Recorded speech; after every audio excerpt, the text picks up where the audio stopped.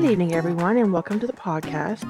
Tonight, we're going to talk about how many characters you need and the construction of them inside and outside of fandom.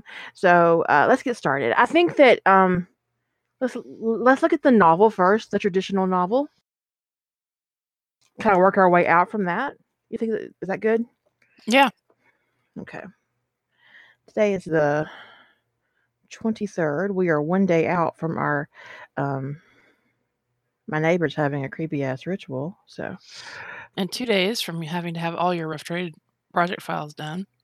True, and then it'll be my birthday, and then RT will start. RT will start the day after my birthday. Happy birthday to me. Okay. He's a Halloween baby. That seems appropriate. I was due the first week of November, but I came early. So traditionally, when I am structuring a novel, the first thing I do is look at my protagonists. No, I'm not a good witch. Let's be honest. If I had superpowers, I'd be a supervillain. I'm only an island stronghold away from it already.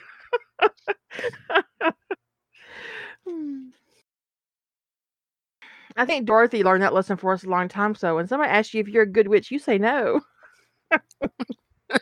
I think her time in Oz would have been a lot more easier if everybody thought she was an evil witch.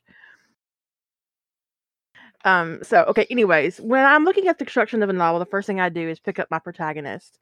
And then I look at his or her connections. Do they have family? Are any members of their family going to appear in the novel? Do I need them?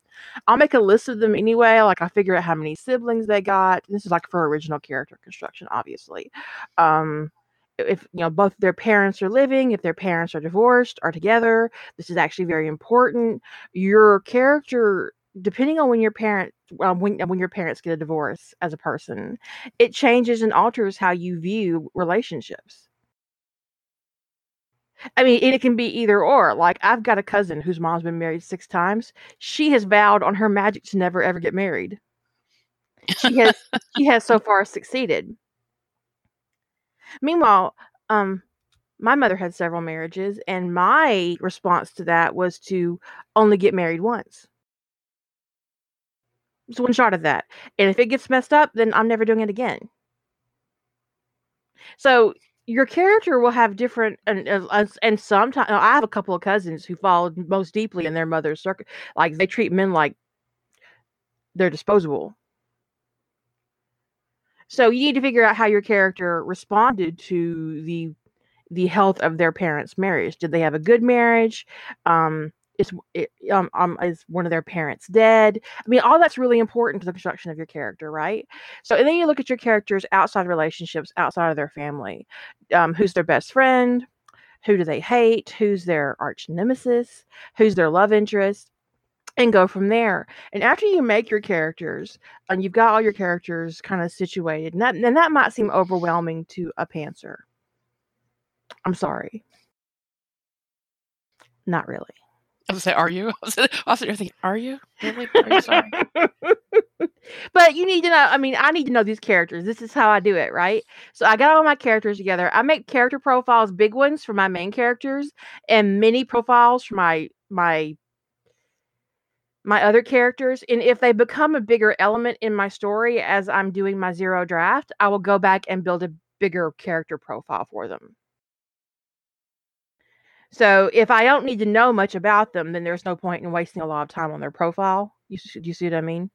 But if I'm building a series, like in Fall for You, it's the start of a series, and so I have a lot of background characters that I have big profiles for because I plan to use them later.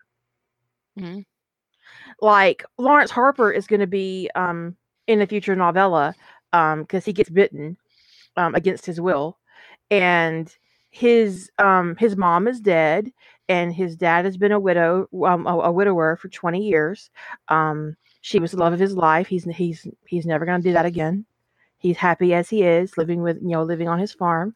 Lawrence left the Marines, came home to take care of his dad and take care of his dad's land, and joined the county police department because the sheriff was also a fellow former Marine. So he trusted the work environment. Uh, he'll get bitten on the job, and uh, so I had to know all about him. So when you guys see him for the first time, he's been shot, and Riley is giving him first aid on the middle of a highway, because he's been shot during a traffic stop. And so you don't really know much about him, except that he jokes with Riley about how, yeah, Law because it's sexy, that he prefers to be called Law instead of Lawrence or Larry. Um, and he also jokes with Riley and says that he can't undress him because he's the sheriff's hot doctor. So it's like, you learn just a little bit about him, and then you meet his dad later in the lobby of the hospital. So you don't know much, but he's. I imagine if you think about characters in that book, he would kind of be one that you thought about because of the little details that I gave you. He would stand out amongst characters that I didn't give a whole lot of information on. You see what I mean? And that's what you do when you're looking at subsidiary characters that will come back. That was the wrong word.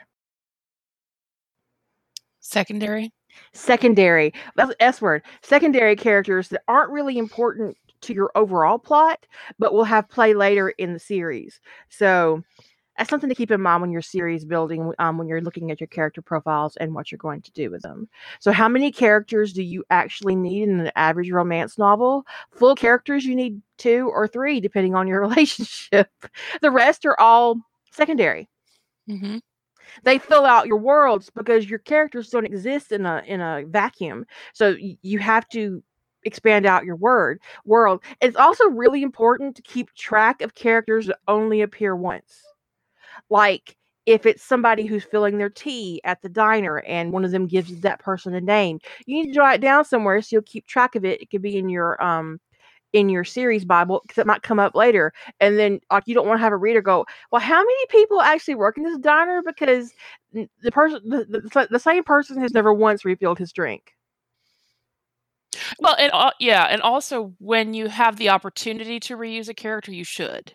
So like when it comes to like those tertiary characters who may only appear on screen one time, if you're going to bother giving them a name, if it's always Brenda at the diner, there's no point in introducing Brenda and Tom and Jack and Antoinette. It's just stick with Brenda. They happen to always have Brenda, unless there's like a plot device where they go in one day and, oh, well, where's Brenda? Oh, well, we haven't seen her in 2 or 3 days. And, oh, you're writing a supernatural novel and she's a victim of, the monster of the week. So yeah, I mean, it's good to keep track of them. And also so you don't name them the same thing.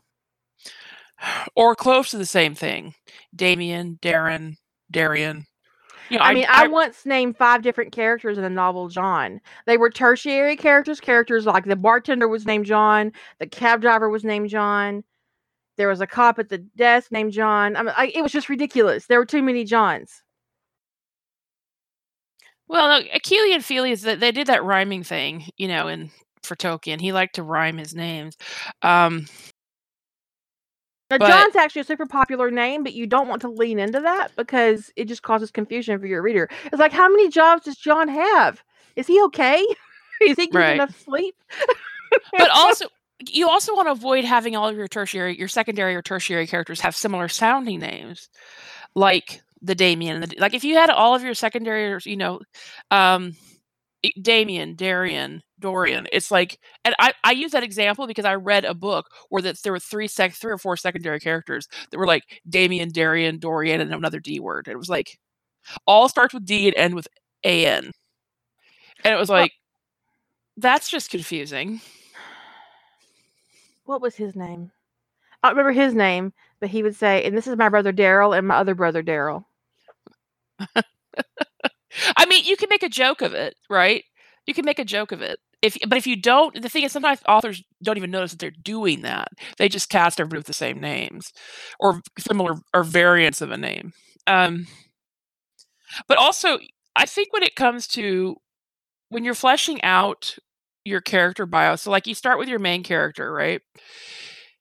you got to think really hard about how many siblings am I going to give them? Because for every sibling you give your main character, you have to know that sibling's marital status, how many kids they have, their kids' names, their spouse's name, how many siblings their spouse has, how old are the kids. I mean, so while it might be realistic that somebody could have 10 kids, they could have 10 siblings. I mean, my mom's one of 10.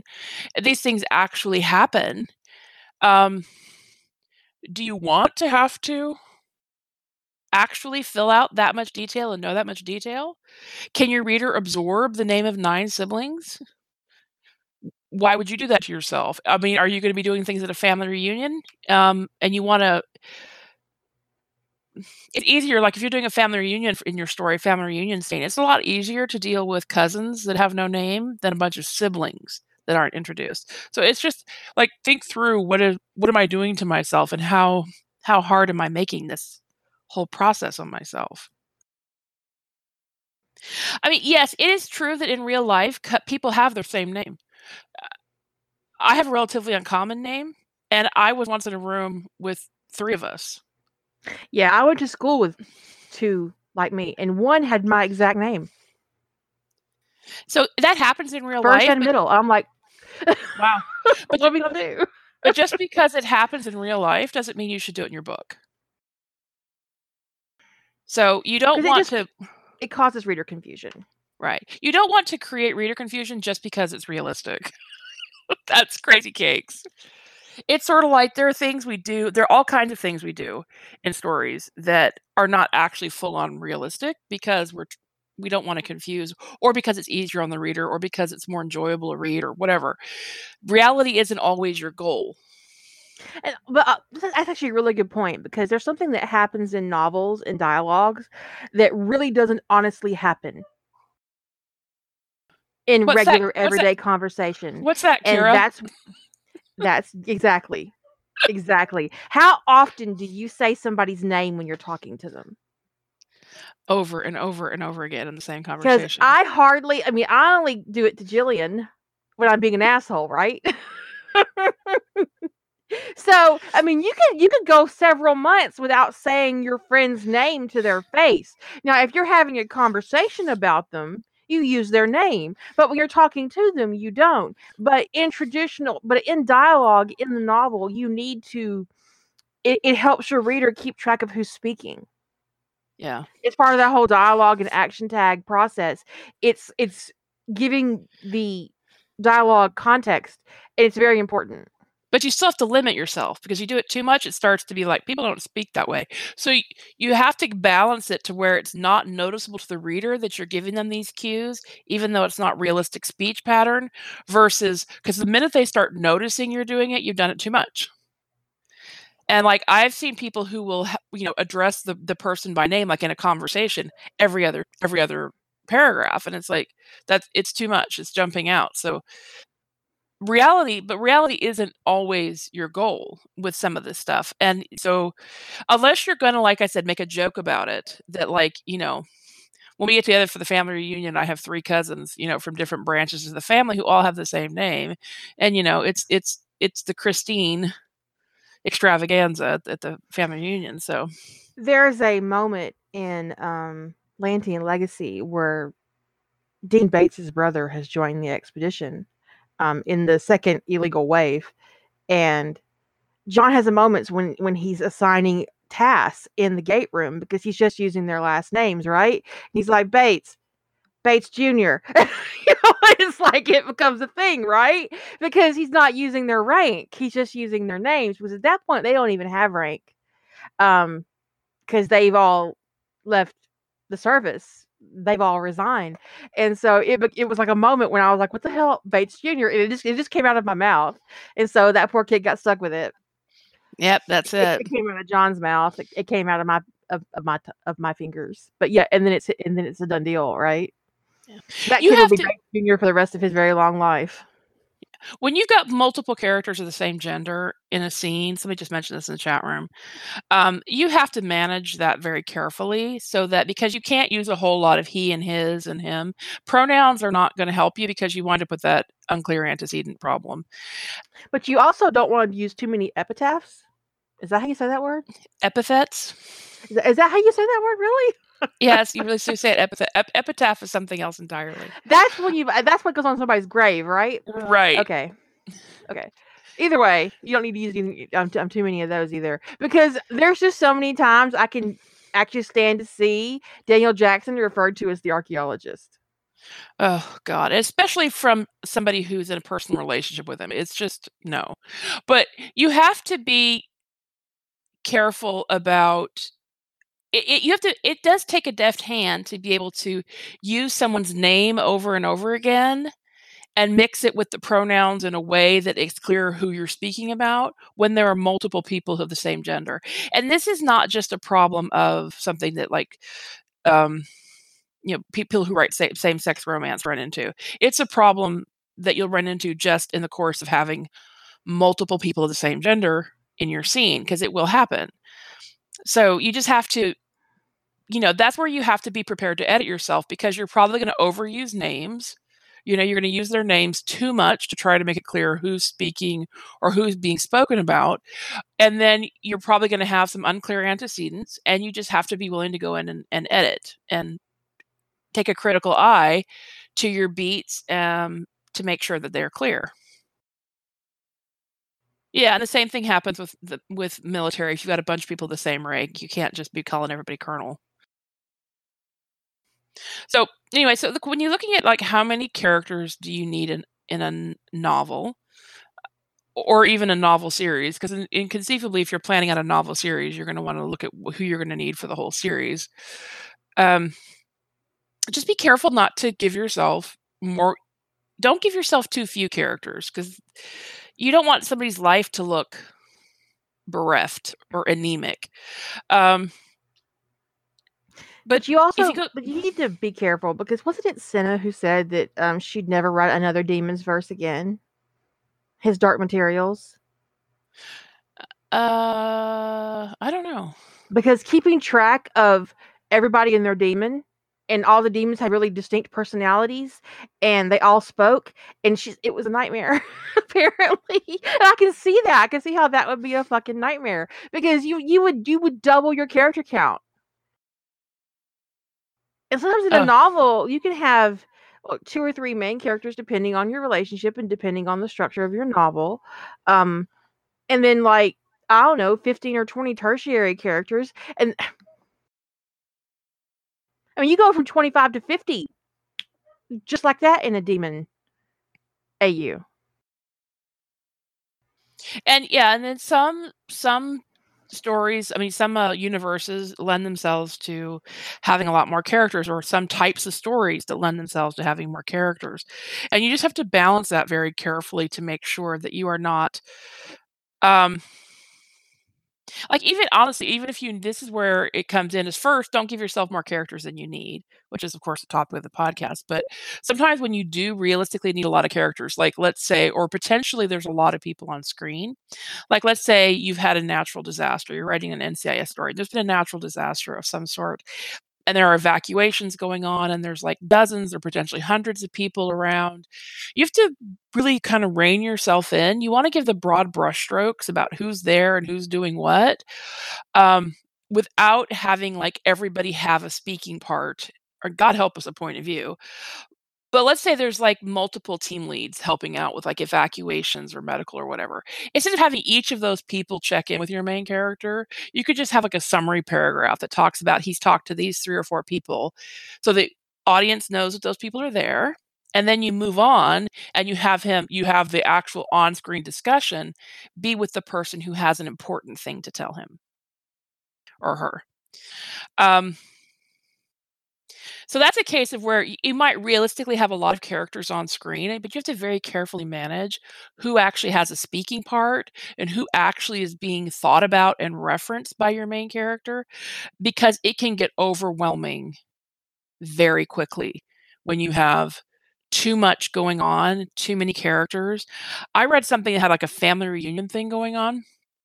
And yes, realistically, the family would have had all of the family there. But the author was trying to be too balanced to every single character. And every one of the like 25 or 30 people said something. They all had dialogue. And the problem with giving everybody dialogue in that kind of scenario, or even having everybody in the scene, is that it actually is, to me, more awkward that somebody would say just one thing and then never speak again than that you gloss over the Well, introduction you're to also them. diluting your POV. Very much. It's awkward, it's uncomfortable, it's hard to keep up. And you also, again, when we talk about the demon fix with like the His Dark Materials cross fusions, you have double the number of speaking parts all the time. Also, this is really actually, I read a Hannibal fic that had demons in it, but the author, I'm pretty sure that there was an adult who had 2 different demons because she obviously didn't write them down. It was kind of annoying. So I'm not gonna name it or anything because I don't want to shame the author. But there was like, I mean, obviously Franklin, he's a character in Hannibal, and in one scene he had a duck, and in another scene he had some kind of rodent. He's an adult. His demon would not be changing. No, well, but if it isn't, he's unsettled. If it's unsettled as an adult, that should be explained. So you've either got a contradiction that you've given this character 2 demons, or you failed to explain a critical element that this person is unsettled as an adult, which is important. Right. But it's beyond that little mistake, which kind of really threw me out. I enjoyed it because Hannibal's demon settled late, and he was ostracized for it. He was like fairly old in his teenage years, where Will's demon settled when he was like 7 or 8. And she was a coyote, and she was really, really ultra protective. And the teachers were all like, "Is something happening at home?" Well, I know, you assholes. He's being bullied at school. That's why his demon settled early and why she's so protective. Anyways, but yes, it was really interesting. That part was really interesting how they did that, and the balance of Hannibal still being who he was, and his demon.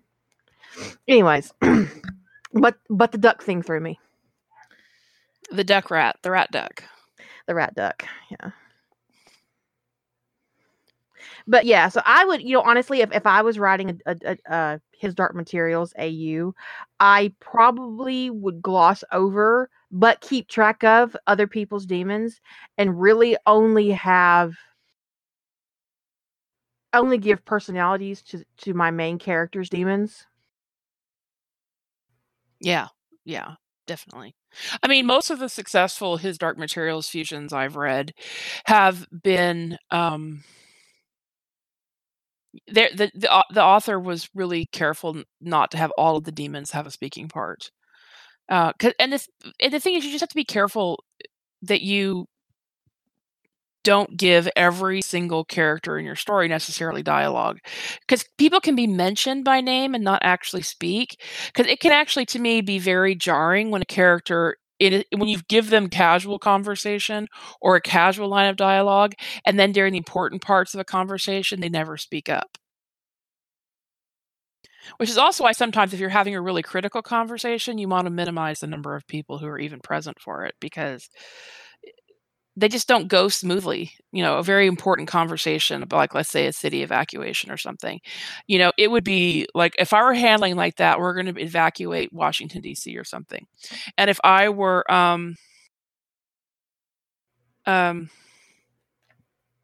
doing that, I would probably have it be a private briefing between 2 or 3 people, and then have a line that they went and disseminated that information to the other team leads, rather than trying to write a scene where you're disseminating complicated information to a bunch of people who are realistically going to have questions. And that way also, because when you start naming off people who are in a scene, don't name people that you don't need to name. It's also important to look critically at your plan. And if you're in the second draft stage and you've got, I mean, oftentimes you've got a character in your narrative already that could be doing something that you've got a tertiary character doing, and they serve no other purpose for that. I think a prime example of that would be Ginny Weasley in the Chamber of Secrets. Literally anybody else could have done that. Her role in the Chamber of Secrets had zero relevance. Anyone could have been writing in that diary and could have been opening the chamber and could have been letting out the basilisk. There was no reason specifically that it had to be her. Not one. It would actually have been more interesting if it had been Ron. Yeah. It would have made a lot more sense for why Harry was down there. Why he barely knew Ginny. The only reason he went down there is because Ron was so upset. Mm-hmm. But it could have easily been, I mean, his interest in going down into the chamber could have been explained in any different way. His motivation could have been changed. Could I imagine Ron writing in a diary? Absolutely. Ron, who is often overlooked, who's never given anything special, never gets anything new, suddenly has this diary that's never been written in before, as far as he can tell, that is listening to him and validating him and telling him all the things that he wants to hear. Yeah, I think he would have written in it. I think because of what it was, he would have been compelled to write in it. And then he would have been enamored and just as seduced as Ginny was. Mm-hmm. Maybe more, because yeah, he would have been that diary would have been offering Ron validation that he'd never gotten from anybody else. And where it fostered an immense obsession with Harry Potter in Ginny, it could have fostered an immense hatred in Ron. The jealousy would have been amplified. Just like it amplified Ginny's obsession with Harry. So yeah, I mean, it could have been literally anybody else. Anybody already named served no special purpose. So she really didn't. I mean, she was unnecessary in the novel. And so when you have a character like that in your novel that is basically unnecessary, and you're giving them actions that a character you've already established who has more weight in your novel, why are you doing it? Slash and burn, baby. Slash and burn. Don't be afraid of it, because it will make a tighter narrative for you. Every character you add dilutes your narrative. The more characters you have, the more inconcise your narrative will run. The more POVs you add, the less meaning your narrative will have. Because the more POVs you have, the less intimate your POVs are. You don't want to spend, if you've got a 50,000 word novel, 5,000 words of that devoted to introducing people and keeping track of, characters is too much. So, but you also have to be careful about not going too lean on it too. So like if you've got 4 characters that you're working with, like you've got, let's say, 2 primary characters and 2 secondary characters, can they all realistically be only children? I mean, it happens, but it probably is going to stick out oddly that they would all be, if they met under chance circumstances, that they all would be only children. So maybe you can't get away with no siblings, but you might be able to have 2 of them be only children. It's just something to think about, but I would never give a primary character like 13 siblings. It's just a nightmare waiting to happen. It Unless they just were, all split up in foster care and he doesn't remember them. It's really tragic. Or unless he has a bad relationship with all of them and he doesn't talk to any of them. He's the scapegoat. He got disowned because he was gay and he left the Mormon church. Right. So it's just which is realistic because if you leave the Mormon Church, they'll ostracize your ass. Yeah. So 13 characters that you're not actually planning to name out that are just kind of like, they're part of your internal motivation for your character and your character's internal conflict. If you have 13 characters that serve that purpose, that's fine. But if it's characters that you would realistically need to name, like let's say you've got your romantic pairing and they're talking, about each other's families, which is a conversation people would have. And he's like, "Oh yeah, my mom and dad are divorced, my dad lives here, my mom lives here. I have a good relationship with them. And then there's my 13 brothers and sisters." And you're like, "Oh yeah, and I love them and I see them all the time." And then what are you going to introduce them all? Talk about how many kids they have, what kind of work they do? No. It By the time you get done with that, it's 2 chapters later and no one remembers what the story's about. So it might not make sense for, all of your characters to be only children, but you just even if it might be realistic that one of them had a ton of siblings, you're probably putting in a lot of work, um, for yourself to make it a huge number like that, even if it mirrors reality in some fashion. So, but yeah, just pay attention when you're. I mean, you'll honestly, especially if you're a pantser, pay attention to how many characters you have going. Keep a character list running on the side in a notebook, in a document, in an Excel spreadsheet, wherever you're doing it. Keep track of how many characters you're throwing into your narrative as you write, because, like we've already said, it can be. I mean, you could either have too few or too many.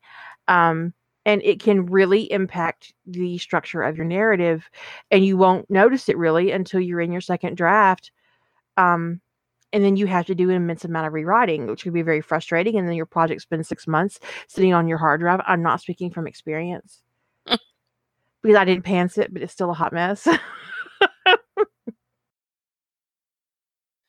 Well, actually, yes, you need to remember who does what in your story, but you also need to minimize focusing on details like that.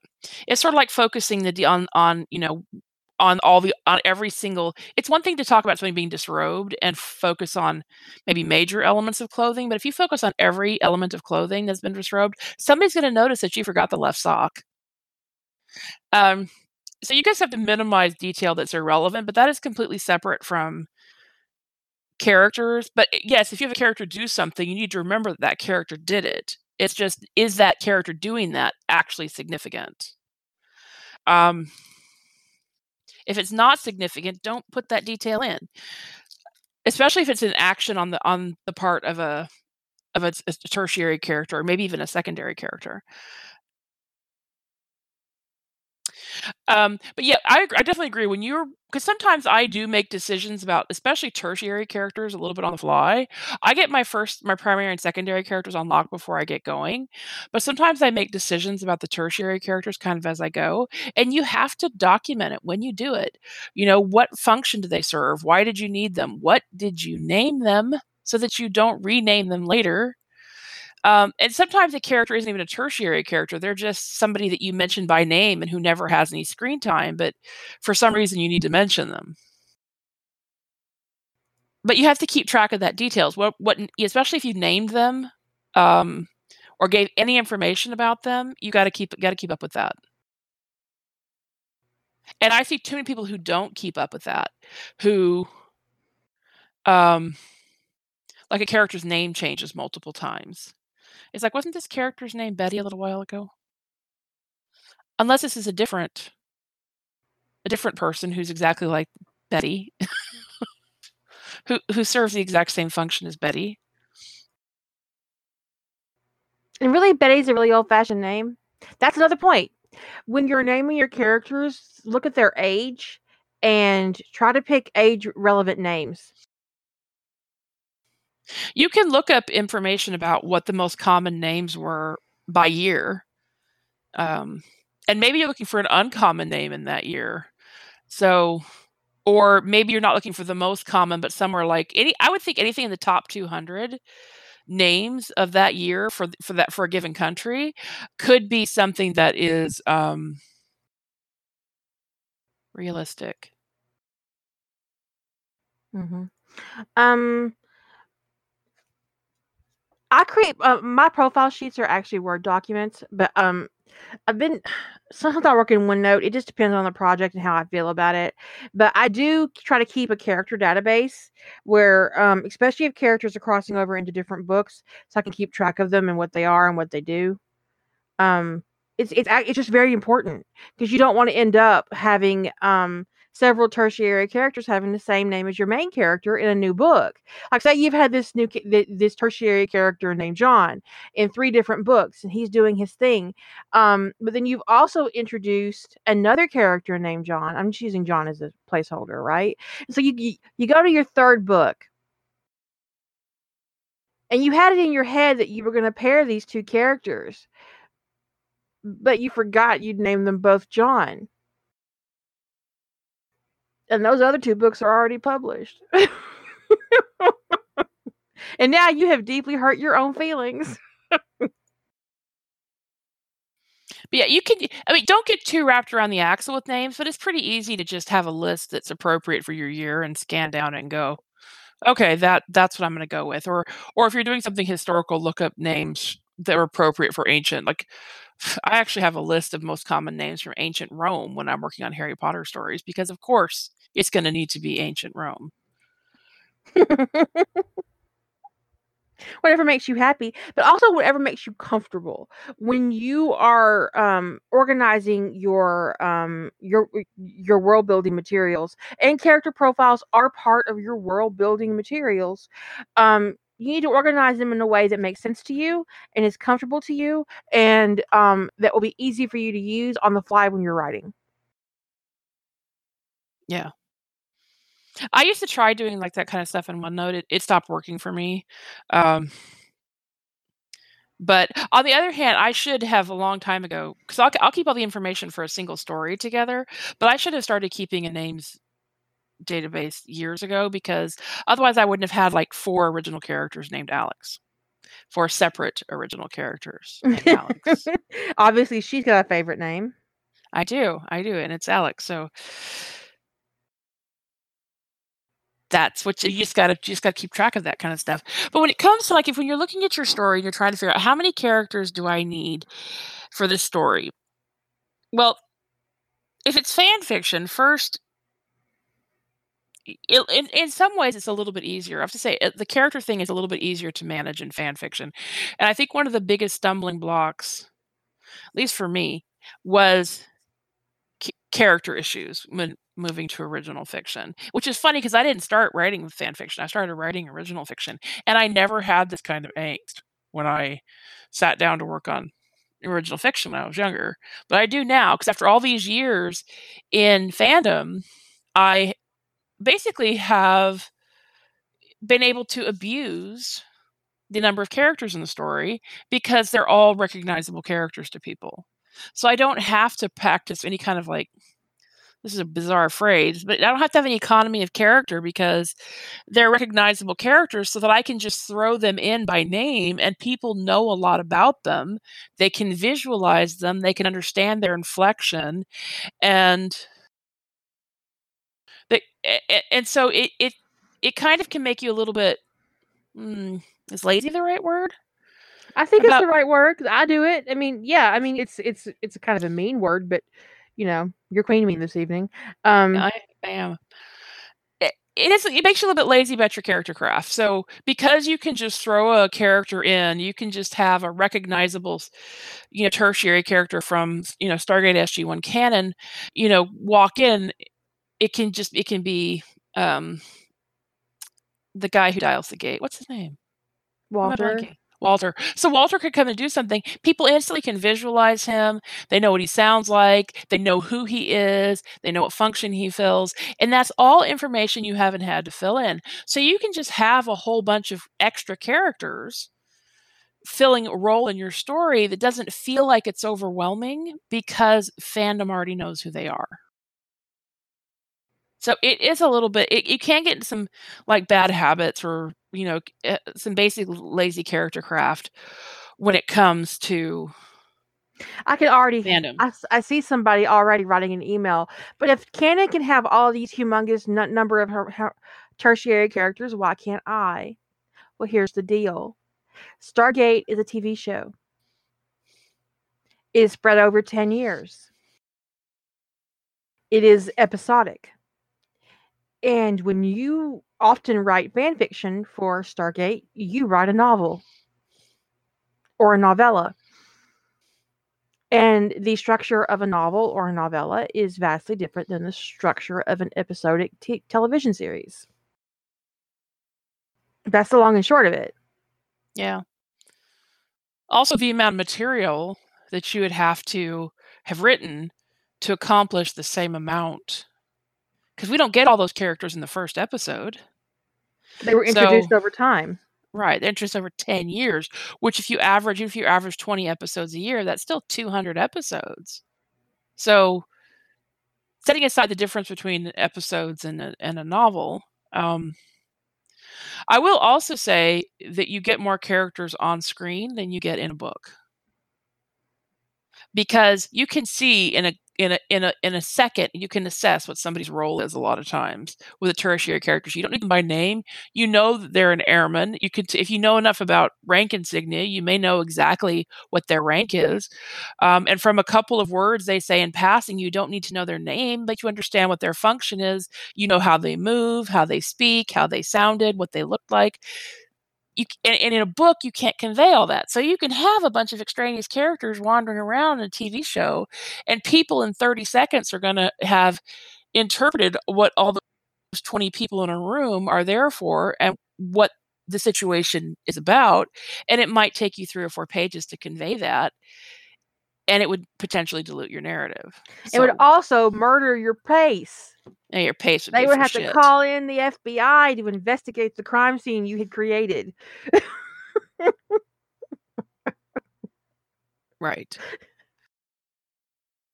So you get fewer characters in written anything written than you do in something that's visual. That's just the way it works because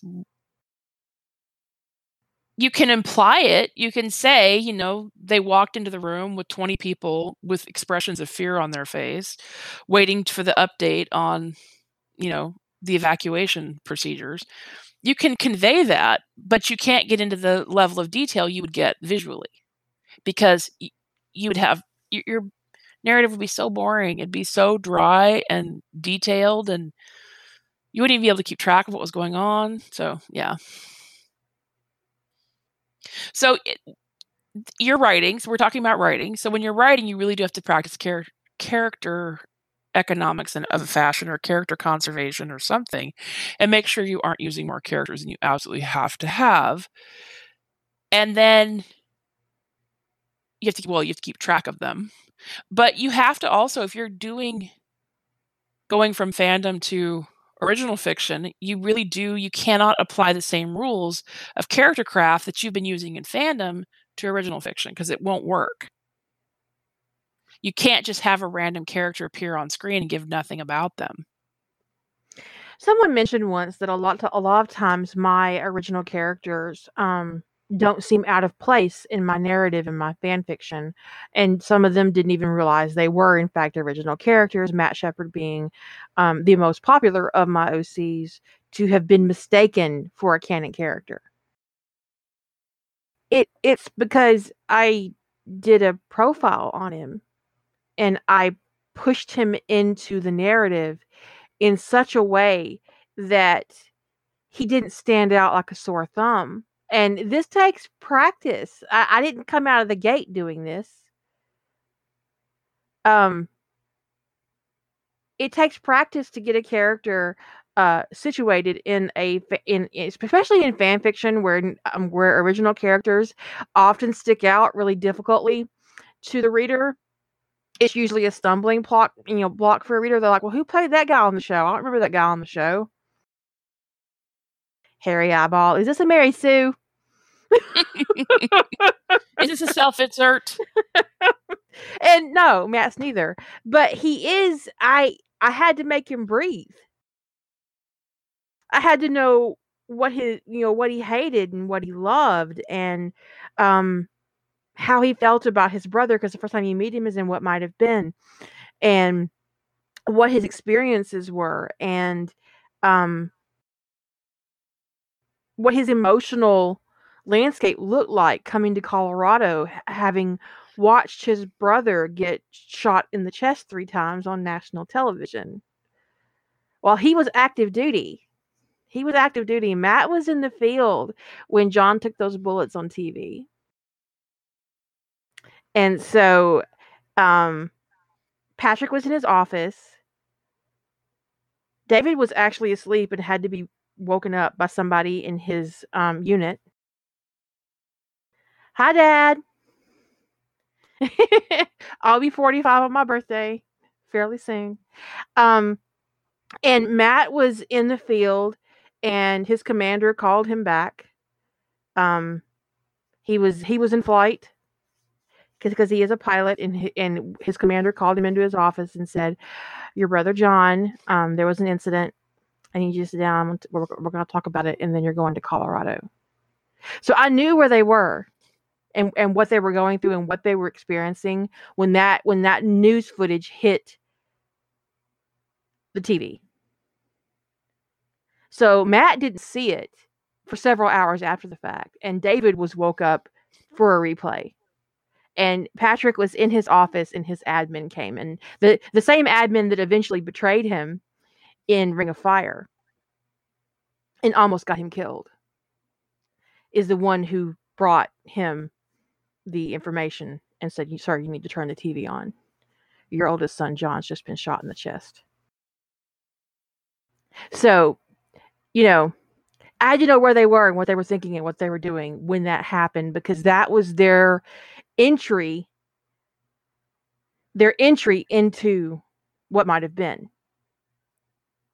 And so, but so knowing where your characters come from and how they're going to land in your narrative is just really important, is what I'm getting at. Yeah, you got to know what you're doing with them, why you have them, and especially on critical events.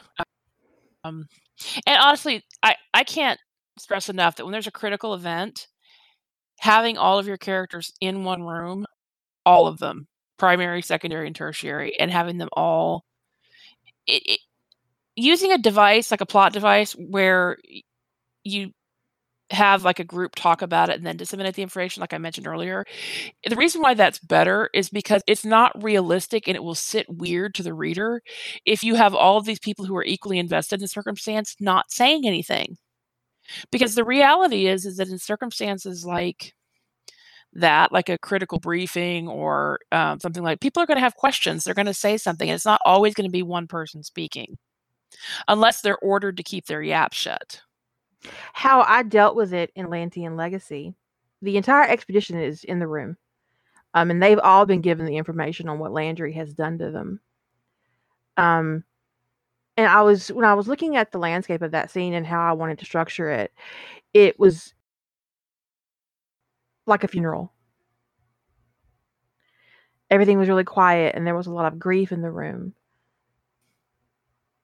And Bates was angry because they had lied to his mama.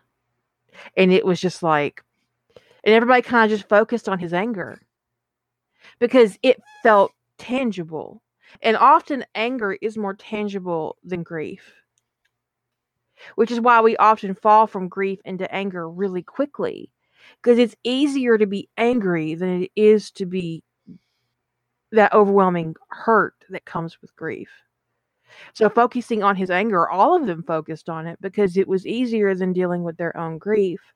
And I structured that scene like a funeral on purpose because I couldn't figure out how to get them all in the same room and it not be chaos otherwise.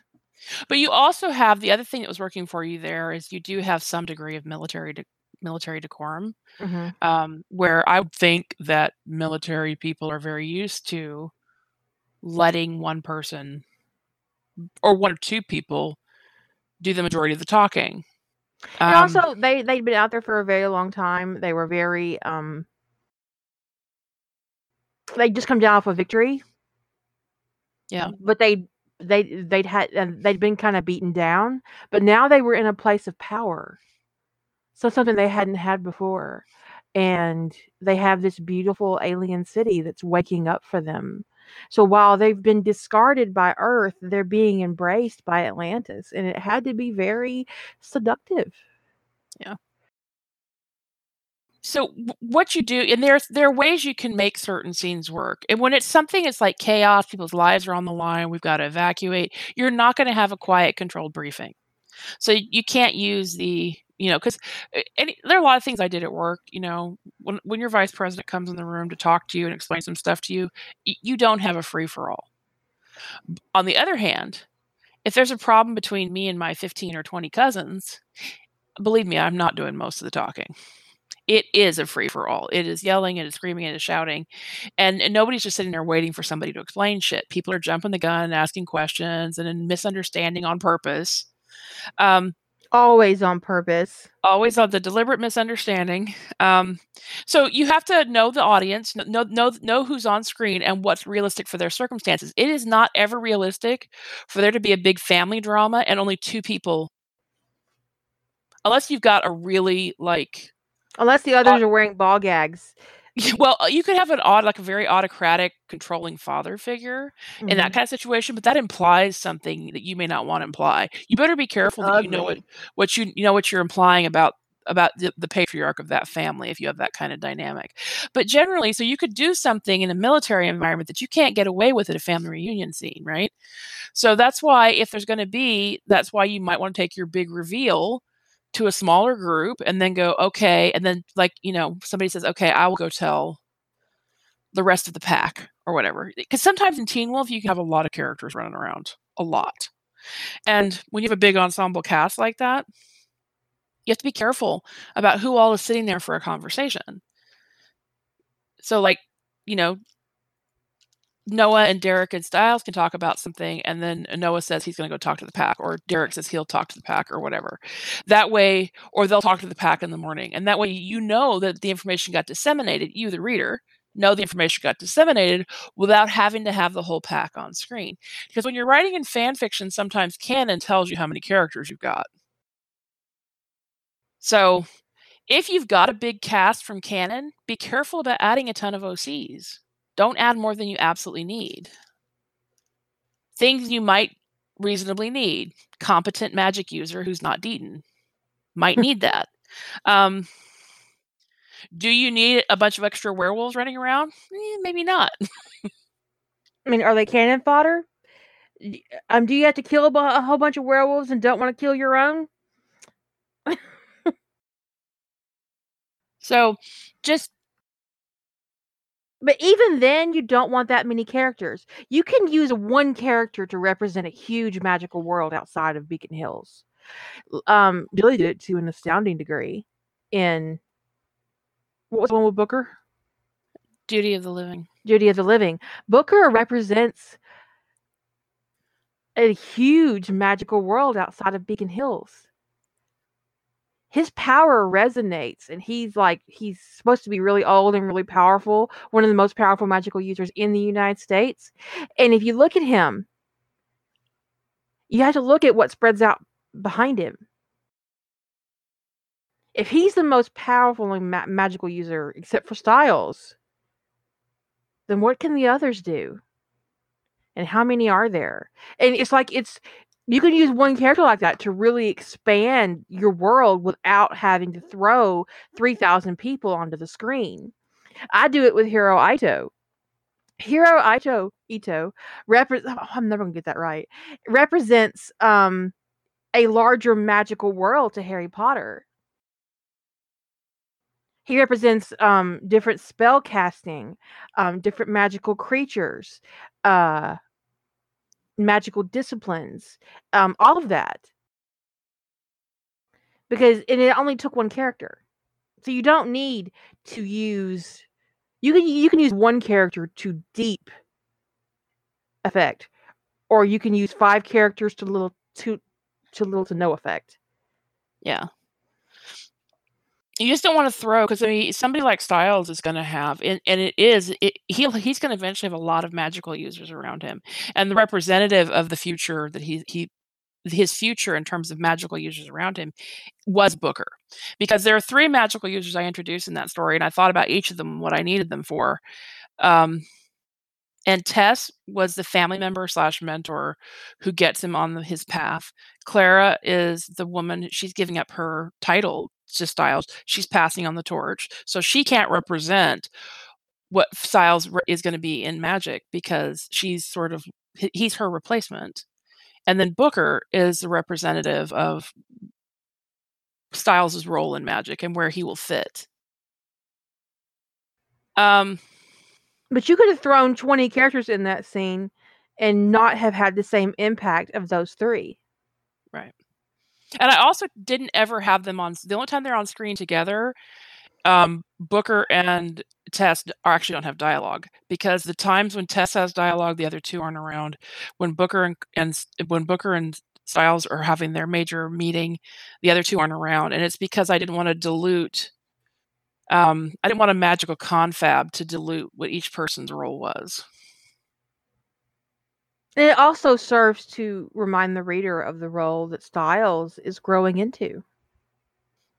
Top banana. That he will, stand with them and in some circumstances be over them in judgment.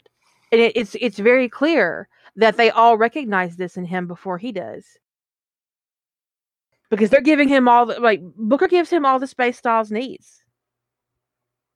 And when you first meet Booker, you get the impression that he's not of the sort to give anybody space unless they earned it. Yeah. And Stiles got that space from the get-go, which speaks to Stiles' future in the magical world that he's living in. It's very good character work there, by the way. Thank you very much. So you don't need, sometimes one character is all you need to portray a certain part of a big piece of world building. And Booker stands out for that for me in that story, because it's just like when I saw him on screen, it was I was just like, oh. Well, Tess and Clara represent a very personal Stiles' personal connection to magic, whereas Booker represented the magical world, really. It's very attractive. He's huge in the narrative, and not his presence is huge, which speaks to the greater magical world that he comes from. Yeah. Booker was my name clusterfuck too, because this is where my name database. I named him Devin St. James, and I kept looking at that on the screen, and I went, "Why is that name familiar?" And I realized I have another character. I have an OC named Devin St. James in another story, and I was like, "Shit, I can't have 2 OCs." It's one thing to have 3 Alexes or 4 Alexes running around. It's another thing entirely to have 2 people with the exact same name who are complete. The other one's played by Charlie Hunnam, so I'm like, these are not the same character. Not remotely. That's hilarious. So I switched it from St. James to St. John, and then I was like, what am I going to do for his first name, though? And so I was looking up names that were popular about 100 years ago, and Booker was the name that stuck out to me. It's a great name. It was a great choice. It was like, boom. And sometimes a name is really, sometimes a name will give you everything. It really can really define your character. If I say the name Esther, what do you think? I think old lady. White hair, sundress, like church dress kind of thing. That's what I think of. Irma. Gardening gloves and a straw hat. Okay, think of the meanest little old lady name you can think of. What would it be? Beatrice.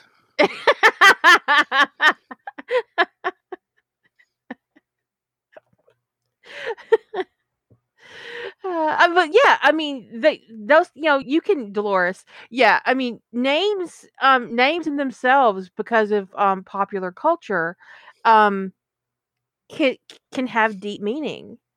I don't imagine any person in the Harry Potter generation or just outside of it will ever look at the name Dolores and not go, ugh. Yeah, they did a disservice. They needed to make up a name for her, because they did a disservice or use some ancient Roman name like they usually do, so they didn't do a disservice to every Dolores out there.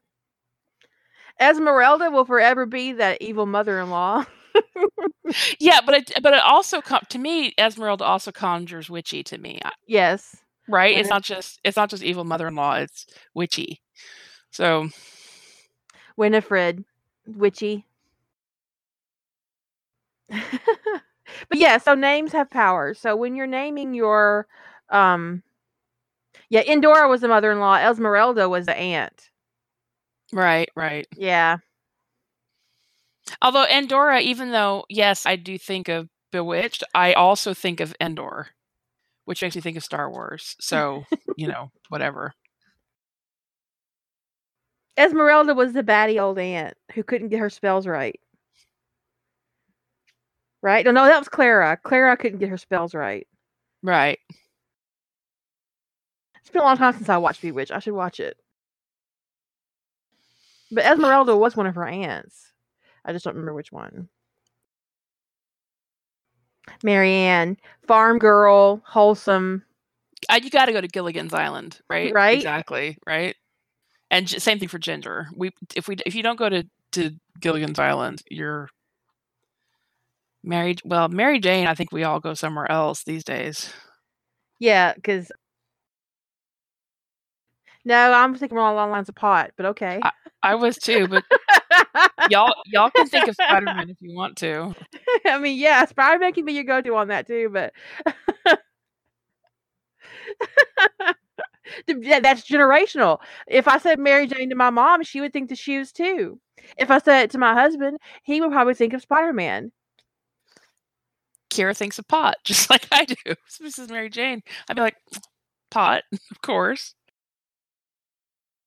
Isn't that Tom Petty's song about pot? Aren't almost all Tom Petty songs about pot? I mean, well, yeah, that's true too.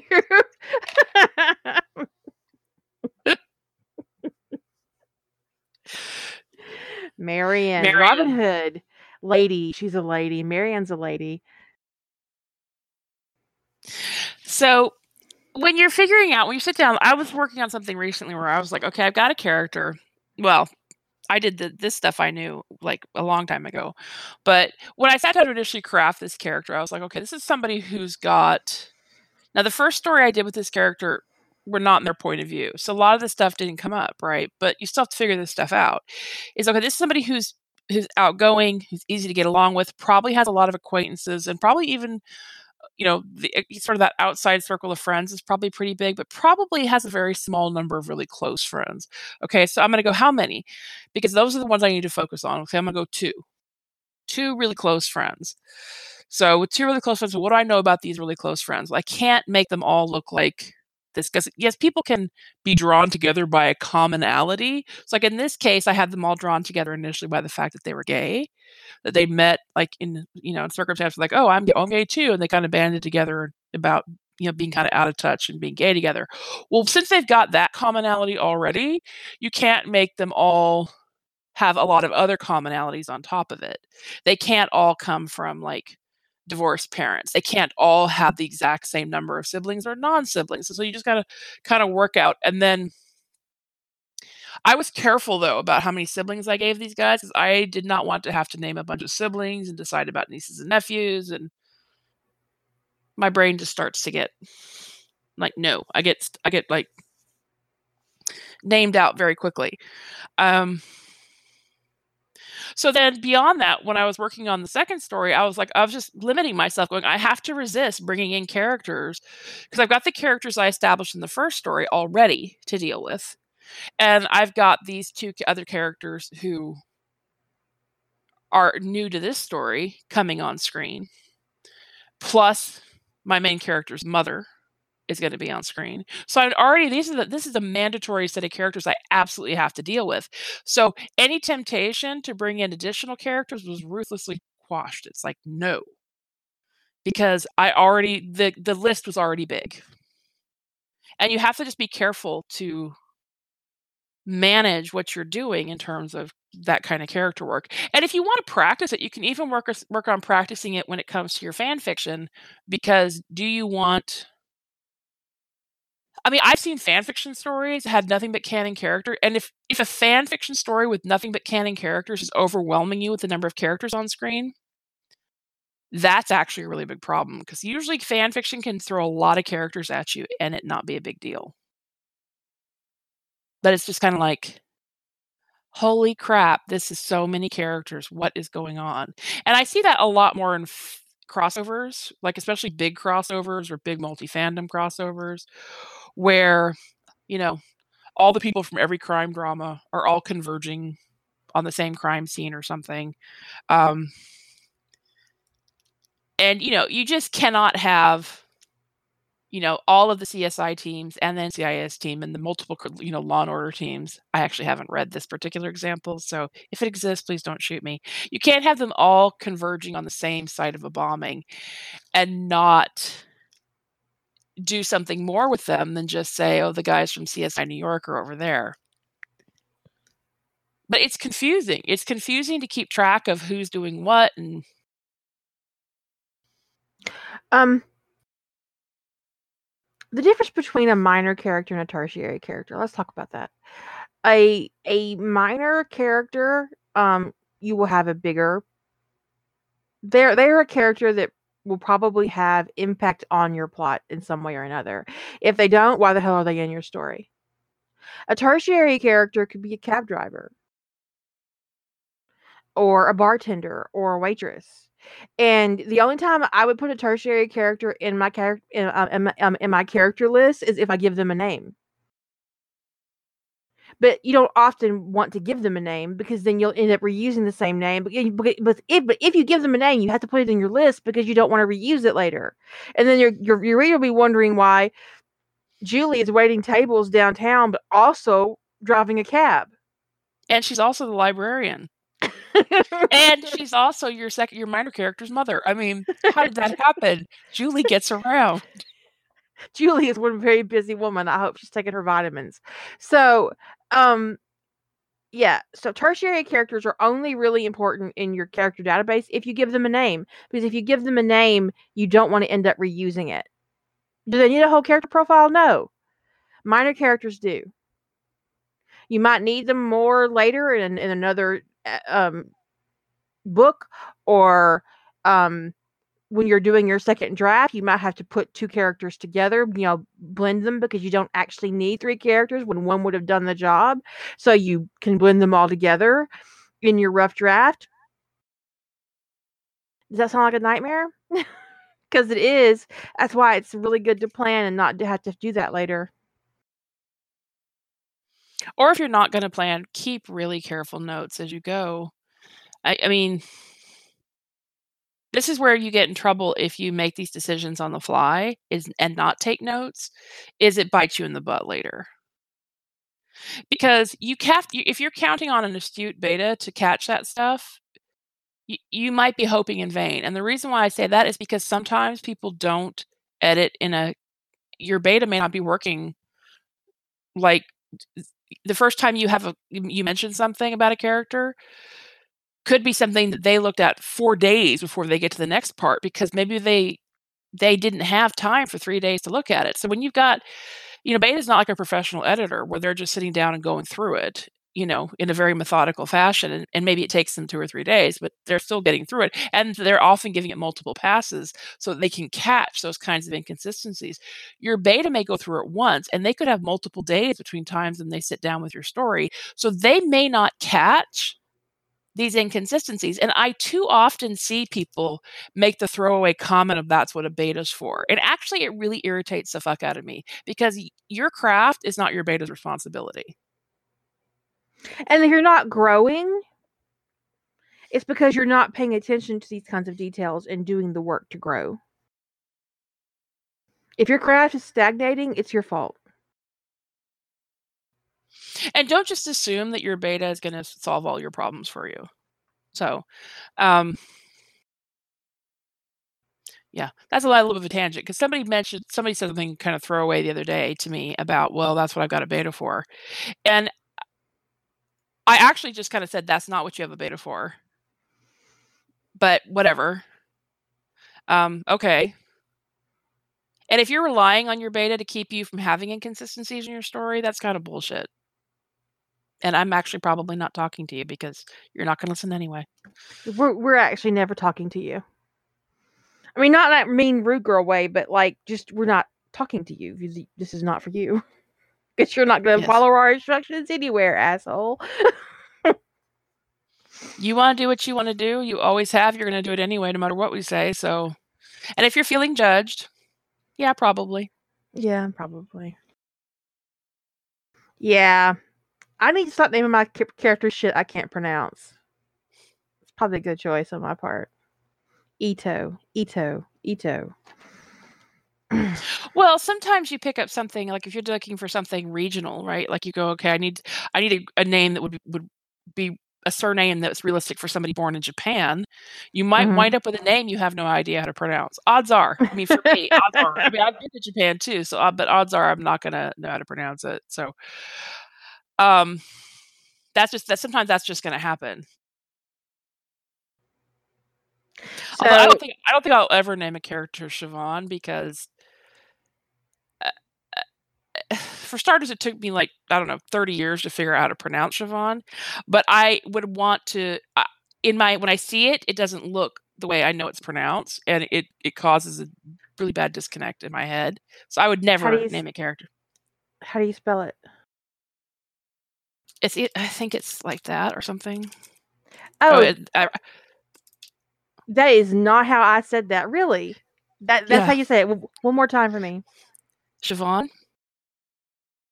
Wow. I never would have thought it. Okay. See why I wouldn't name a character that? See, because I would only see it on the page, and in my head it'd be Siobhan, right? Which is how I pronounced it for like 30 years or so. So it's only like I only have like 15 years of getting it pronounced correctly.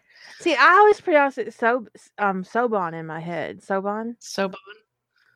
No, it's Siobhan. So I had to meet somebody named that to figure out how to pronounce it. I just never, whenever I heard, because like whenever I heard on TV, somebody, whenever I heard somebody on TV named Siobhan, I assumed it was spelled differently than that, right? So anyway, yeah, but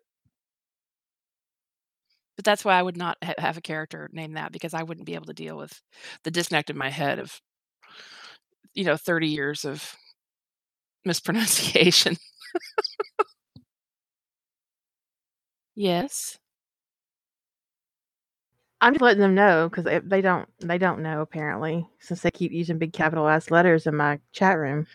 You can offset it with asterisks or underscores. A double asterisk will give you bold. Single asterisk will give you italics. Also, an underscore gives you an italic. No, that one didn't work. I'll have to figure out how to get the strike through. There is a way to do a strike through, but I have to. I've seen it. I'll have to look it up. I'll have to look it up. Because she's a mean ass. Because I was apparently mean to Lady Holder earlier by putting her in the corner. Although she did learn, she did earn it. Or learn it. She earned it. I earned it. Now, I'm not Lady Holder earned it. Although, honestly, in retrospect, I'm not sure. I mean, I'm pretty sure what Voldemort did is actually worse. I mean, except for the public circumstances, who caught him? I think an employee noticed this plushy molestation spree in Target. They called the police and he was arrested. But one of the plushies that was violated was a unicorn. And I tell the bitches about this, and Lady Holder brings up Voldemort, so I sent her to the corner. I mean, how'd you do that, Ellie? It's at least it wasn't a penguin. Yes, no. Yes, anyway, so yes, there was a so it's a double. No spaces. Okay. That didn't work for me. What are those? Oh, those are tildes. Those are tildes. Okay. Sweet. Yeah, we know. The words are so small, those symbols are so small that I have to like all up on my monitor to be able to see that that's a tilde and not a dash. Or a hyphen, rather. Okay, so let's switch from the traditional novel to and I think the novel and the novella works the same, except for honestly, with a novella you have less plot, you have less characters. And really in a novella, your max, I mean anything under 40K, your max should be 2 POVs. Outside of special fandom circumstances. I mean, I can't think of any. Well, you're saying based on word length. Word Yeah, count. I mean, honestly, if it's short, if it's under novella length, it don't. And honestly, for me, if I'm under 20K, I try not to even have. I've occasionally done occasionally done 2 points of view when it's 20K or less, but I'm much more comfortable these days with a single point of view for a shorter story because I feel like the narrative is richer if I stick in one headspace. So, I mean, yeah, you can do 2, but for me, I feel like it's more, I think the narrative is more impactful to tell it from one point of view, if possible, when it's under 20K. Oh, I just did 3K that was one point of view. It depends honestly on what your plot needs. Yeah, because sometimes you need another point of view. You do need both. But when you're doing something really intimate like a romance, it's really important to keep your narrative rich and tight, which means you don't want 3 or 4 POVs in a romance. Unless there are 3 people in the romance. And if there are 3 people in the romance, you get 1 point of view or you get 3. You don't get 2. Them's the rules. Because otherwise you're saying something really unfortunate if you have a threesome and you've got 2 people, you're giving your point of view to 2 of those 3 characters, but not the third. It is jarring as fuck to not know what the other person is not getting in their head. It's like, why are we segregating this with third character? What's going on? So you could do it from one. You could tell a romance from one person's point of view. But if you've got 3 main characters, you need to tell it from 3, or you need to tell it from 1, but you don't tell it from 2. Well, no, that doesn't have a problem. That's a completely separate issue about self-reflective statements. That we could talk about self-reflective statements. Because if your POV is clear, you don't have to say that your POV character is the character doing the observing because it's obvious. So that you're putting in a redundancy that is unnecessary. It's just like in first person. You wouldn't want to say, I watched Susan walk across the room. You would want to say, Susan walked across the room. Right. Because you don't need to reflect. Right. You don't need to reflect back on the POV character. But in third person, that's the point. Is even easier. In third person, if this is where it's important that your POV be clear, is if it's clear who your POV character is, it's the same thing, right?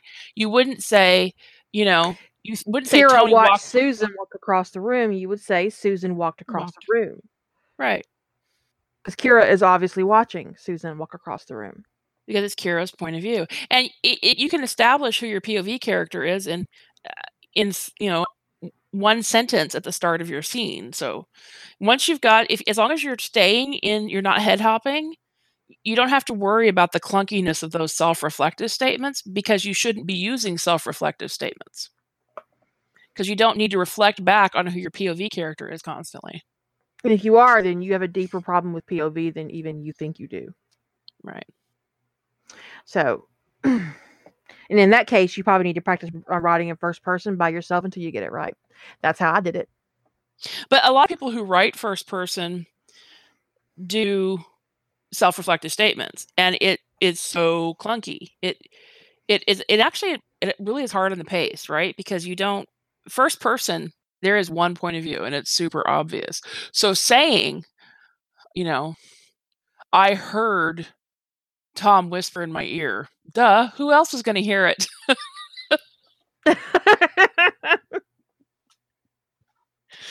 But the best way to not head hop is to not head hop. Give yourself one POV, whether it be in first person or third person. And that is the only way to break yourself from head hopping. And if you can't do it for a whole narrative, do it for a whole scene. Like, you cannot change POV during the scene. Period. Discipline. You have to be able to stay in one point of view before you can give yourself the freedom to have multiple points of view in a scene. And actually, by multiple points of view in a scene, I mean 2. Right. And you do one, unless it's a very, very long scene, you do one mid-scene transition, and that's all you get.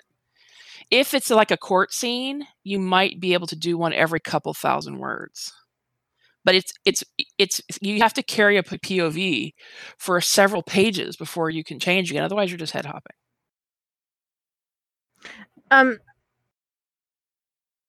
In the modern fiction narrative,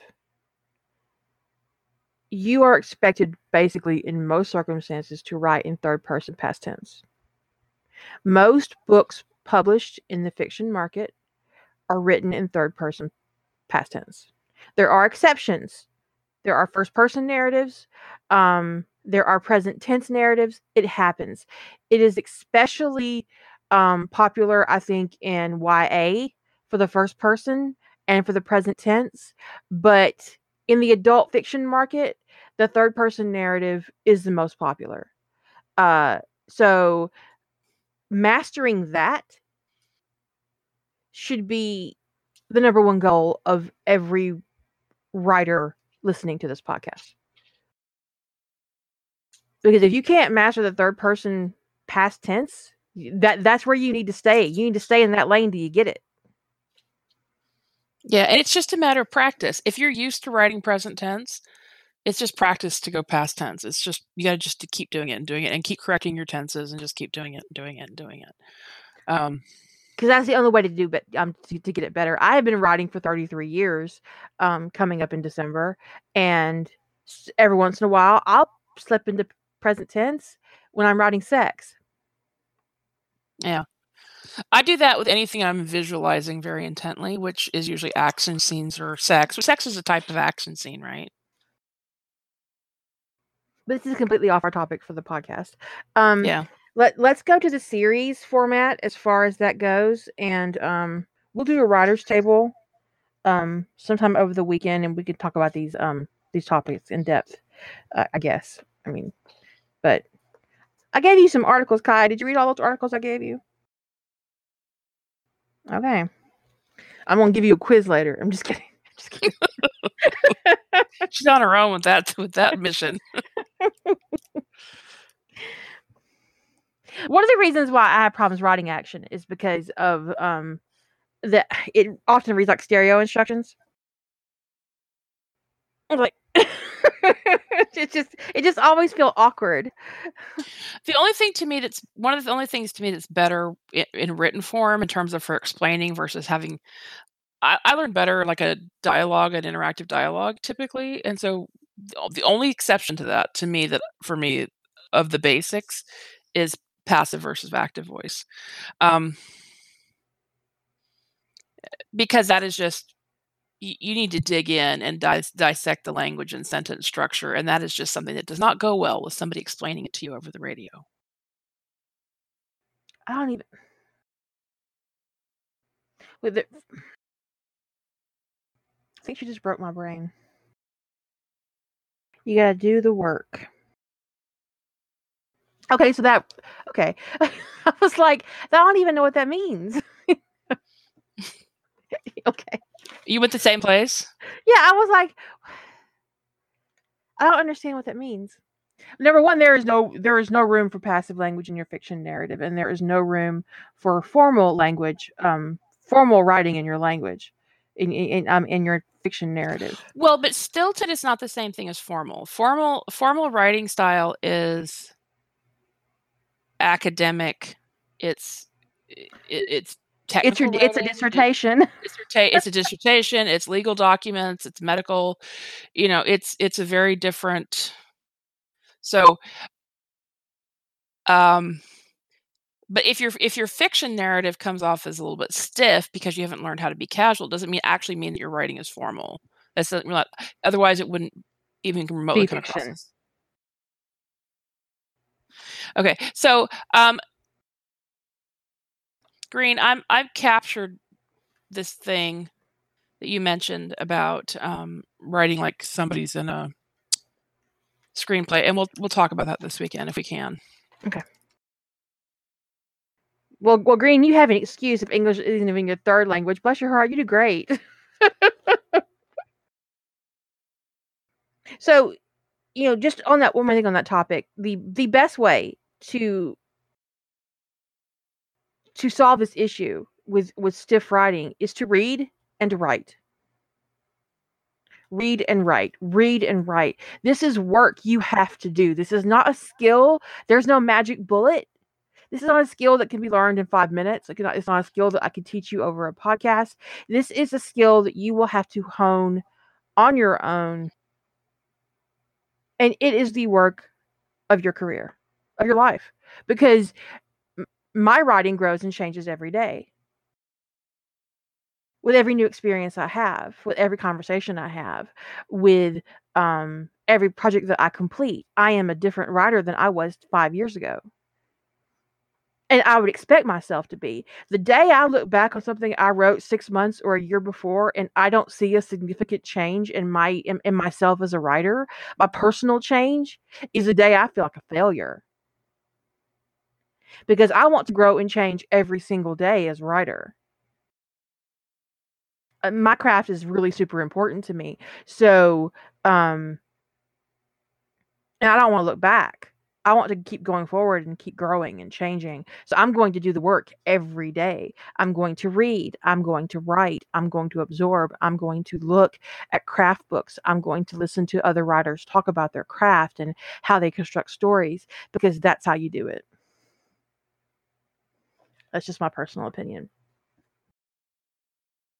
And I could be wrong, but I'm not.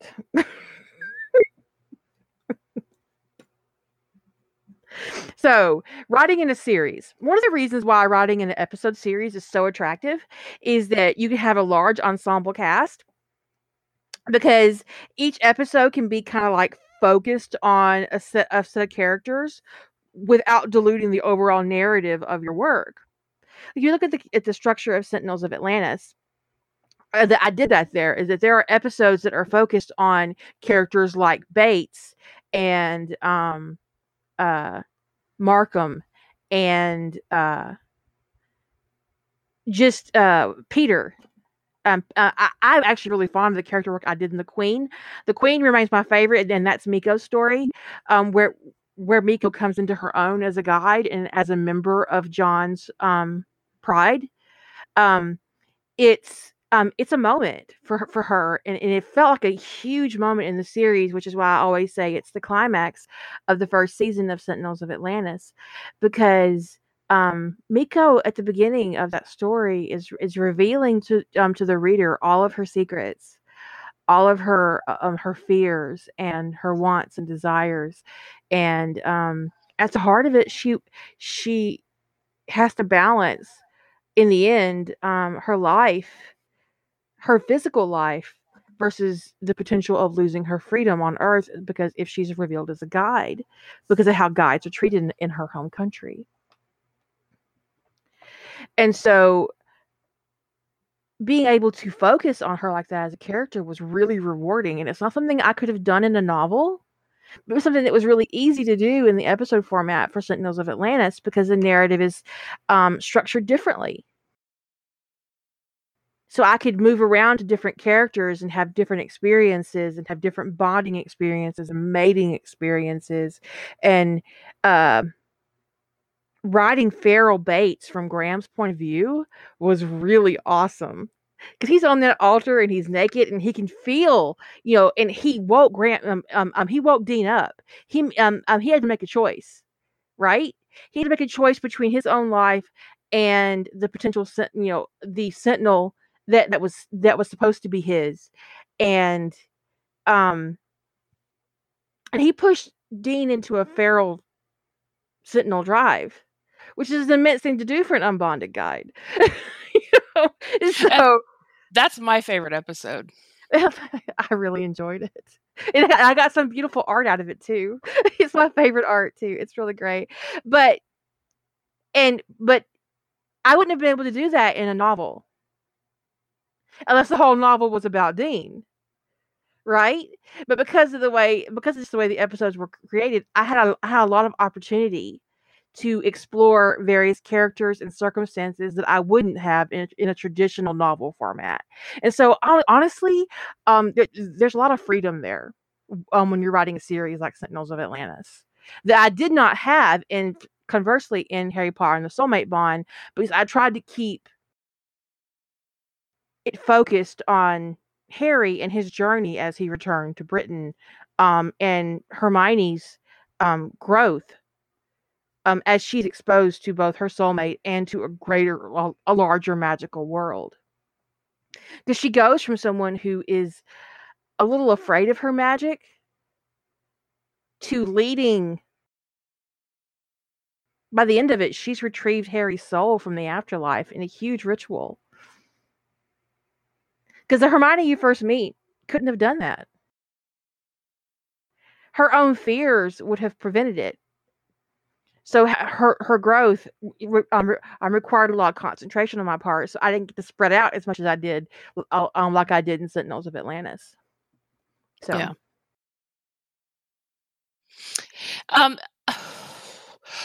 And you also, in Ties That Bind, it enabled you to spread out to like some side characters, to zoom in on some of your minor characters and give them a more rich storyline, because something you can't really do in a novel. You may have if you have a really interesting minor character in a novel that people really like, odds are you're going to write a separate novel about that person. You're not usually going to have like a really rich storyline for them, because you would have that kind of big subplot with a character that shouldn't have a POV, can really throw your story way off, affect your pacing, dilute your narrative. It can affect the intimacy in a romance story. So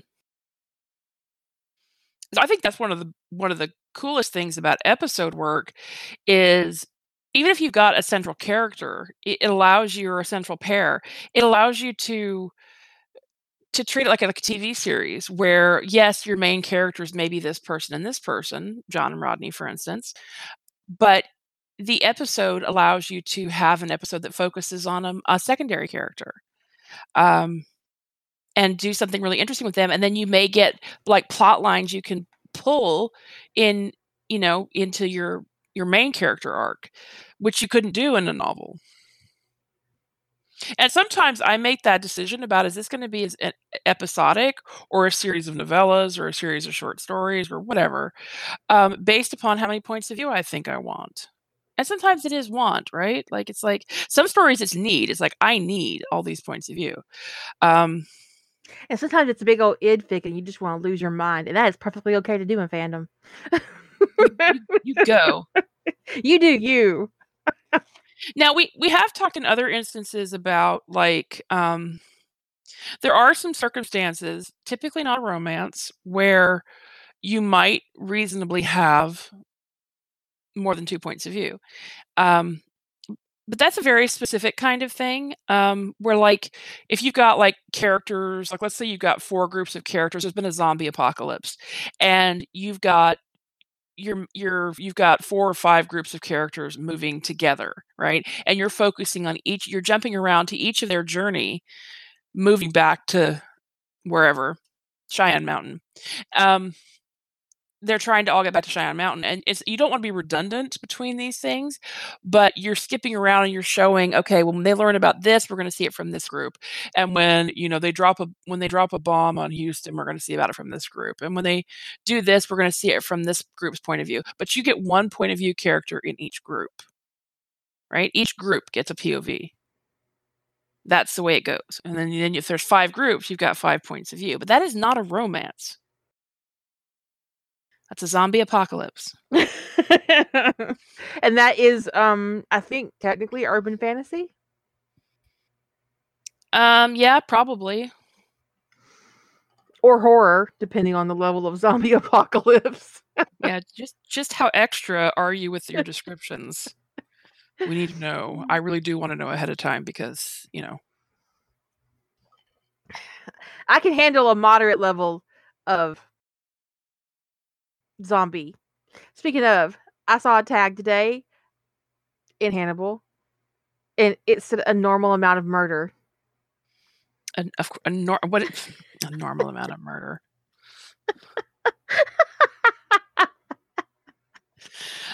So that's canon typical murder, right? Is what they're saying. Canon typical murder.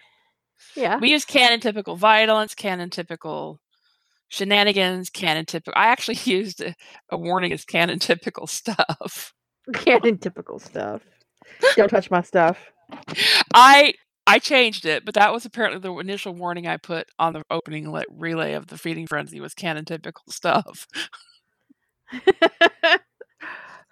Violence, mayhem, chaos, dogs and cats living together. Mass hysteria. It's true. This man has no dick. And if you don't get that, you don't deserve to. Okay. But speaking of dick, today in my site I got a question. Now in my bio, it says I lead a cult of cock worshippers on Facebook, or just in general, I think now. And I had a commenter ask me whose cock that we worship. I'm like, are you volunteering? I started to get one of Az's Doom Dicks to respond with, but then I thought, do I really want a Doom Dick on my in my comment section on the Ask Me Anything page? Well, but do you also want to commit to one dick? Right. I don't want to commit to one dick. Actually, I don't want to commit to any dick, but okay. It just seemed rude. I deleted it, but I'm like, come on now. I should have got that big stone dick from that fertility clinic.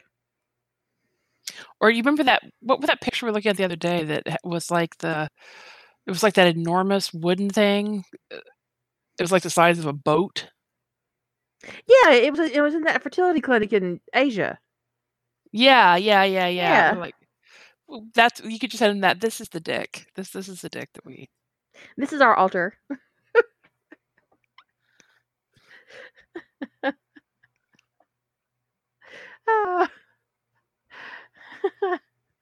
Anyways, I didn't approve it. I deleted it because come on now. Come on. I didn't want him volunteering his dick. Right.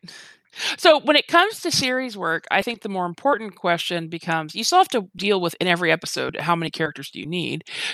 And even in a series work where you are getting all up in your id and you're giving yourself room to have more points of view, you still don't want to have more characters than you need. You have a little bit more room, but if you give yourself too much room, you don't want to fall into the trap of giving them all subplots and side arcs for all of these people, because your series will never end.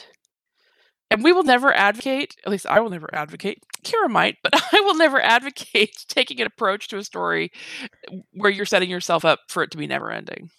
Because I mean, if you want to write a soap opera, you go ahead and write a soap opera. But you do you. I probably won't read it. No. Because one of the goals is to finish stuff, right? That's one of our goals. Finish a season of your show, or finish your short story, or that's one of the biggest thematic things from people is struggles finishing, whether for whatever reason it is, because they get distracted by something else, because they have a hard time with motivation, because they have a hard time with following action, because they don't find their plot holes till they stumble across them. There's so many different things we talk about that are about trying to get to the end and how to problem solve and troubleshoot getting to the end of your story. So giving people advice, that leads them to making their stories bigger and longer and potentially not finishing, it seems like I want to give caution when we talk about, series work gives you room to give more characters, because the more characters you put in, the more you have to work with them. We've talked in the past about how I would have a hard time trying to figure out how Pantser would create something like Sentinels of Atlantis, because that was a lot of fucking work, right?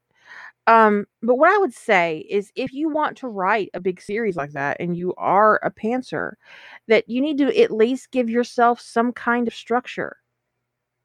And if that structure is just a timeline, say you're going to do 10 episodes and you're going to just write yourself a timeline with 10 events, 10 simple events, to give yourself some kind of structure.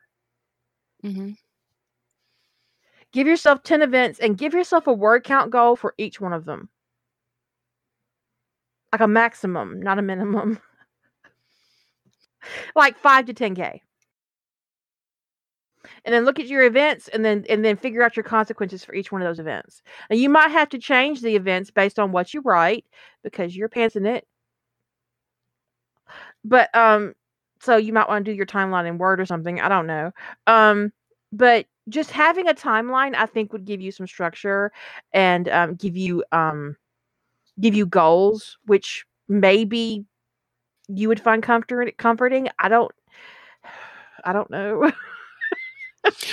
Well, if you want to finish, you just because that's one of the things I talk with a lot of people I know who are pantsers that they struggle with is the finishing.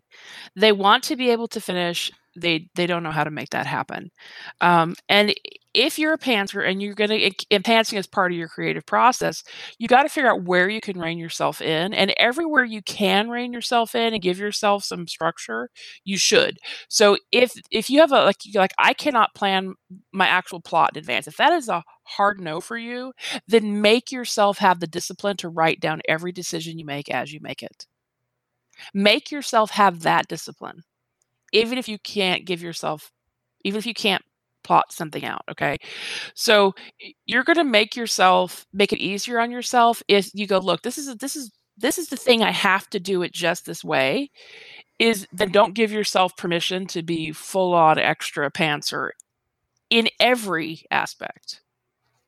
Make yourself write down all of your character. Okay, you're going to be the person who decides your character traits on the fly, but make yourself fill out that character bio when you sit down to fill it out, when you sit down to make those decisions, right? And if you don't rein yourself in somewhere, it's never going to get any better. Plotters have the same issue. It's just different kinds of issues, right? Plotters have issues with I don't know how to, deal with these kinds of plot holes or whatever. And you have to pull yourself in and give yourself a discipline around certain things in order to get those things you struggle with to make them better. You've got to shore yourself up where you can to make those things work better. And it's not any different for pantsers. So I can give you all the advice in the world, but sometimes people just don't want to change anything. They want a magic bullet, but they don't want to fix or change a single thing in their process. And it isn't going to happen ever. Because if it was going to work without making any changes, it would already work. I guess there comes a point when you have to decide if you are a hobby writer or if you are a writer. Writers are born. It's in you. Shaping your craft and honing your craft is work. If you don't want to do that work, if you want to be to continue to be a comforting hobby that you retreat into when you're stressed out or when you're bored, you just want to entertain yourself and you want to entertain others, but you don't want to grow, that is fine. That is fine. But you need to admit that to yourself. And if you're not ready to admit that to yourself, that means you're not ready to stop trying. So you need to sit your ass down and do some work. Because the only one who can prove you is you. Anyways, we're hitting along the lines of midnight for me, and I'm kind of tired. So then you should absolutely go to bed. But if anybody has any follow-up questions about how many characters do you need, it's a very difficult topic because it depends. Drop them in the Ask the Question for the Podcast library, and we can tack those on to our writer's table. Yeah, but also ask yourself, how many characters do I need to tell the story?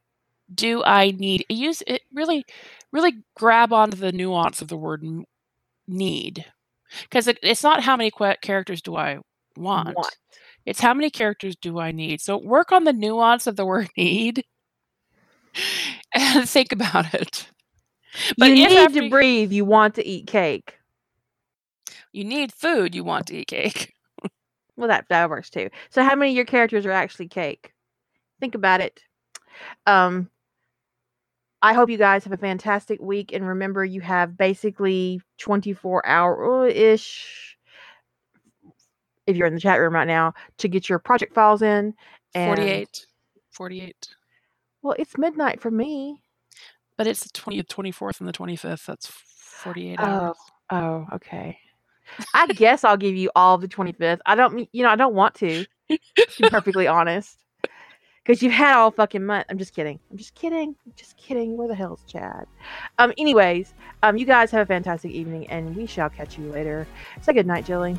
Good night, everyone.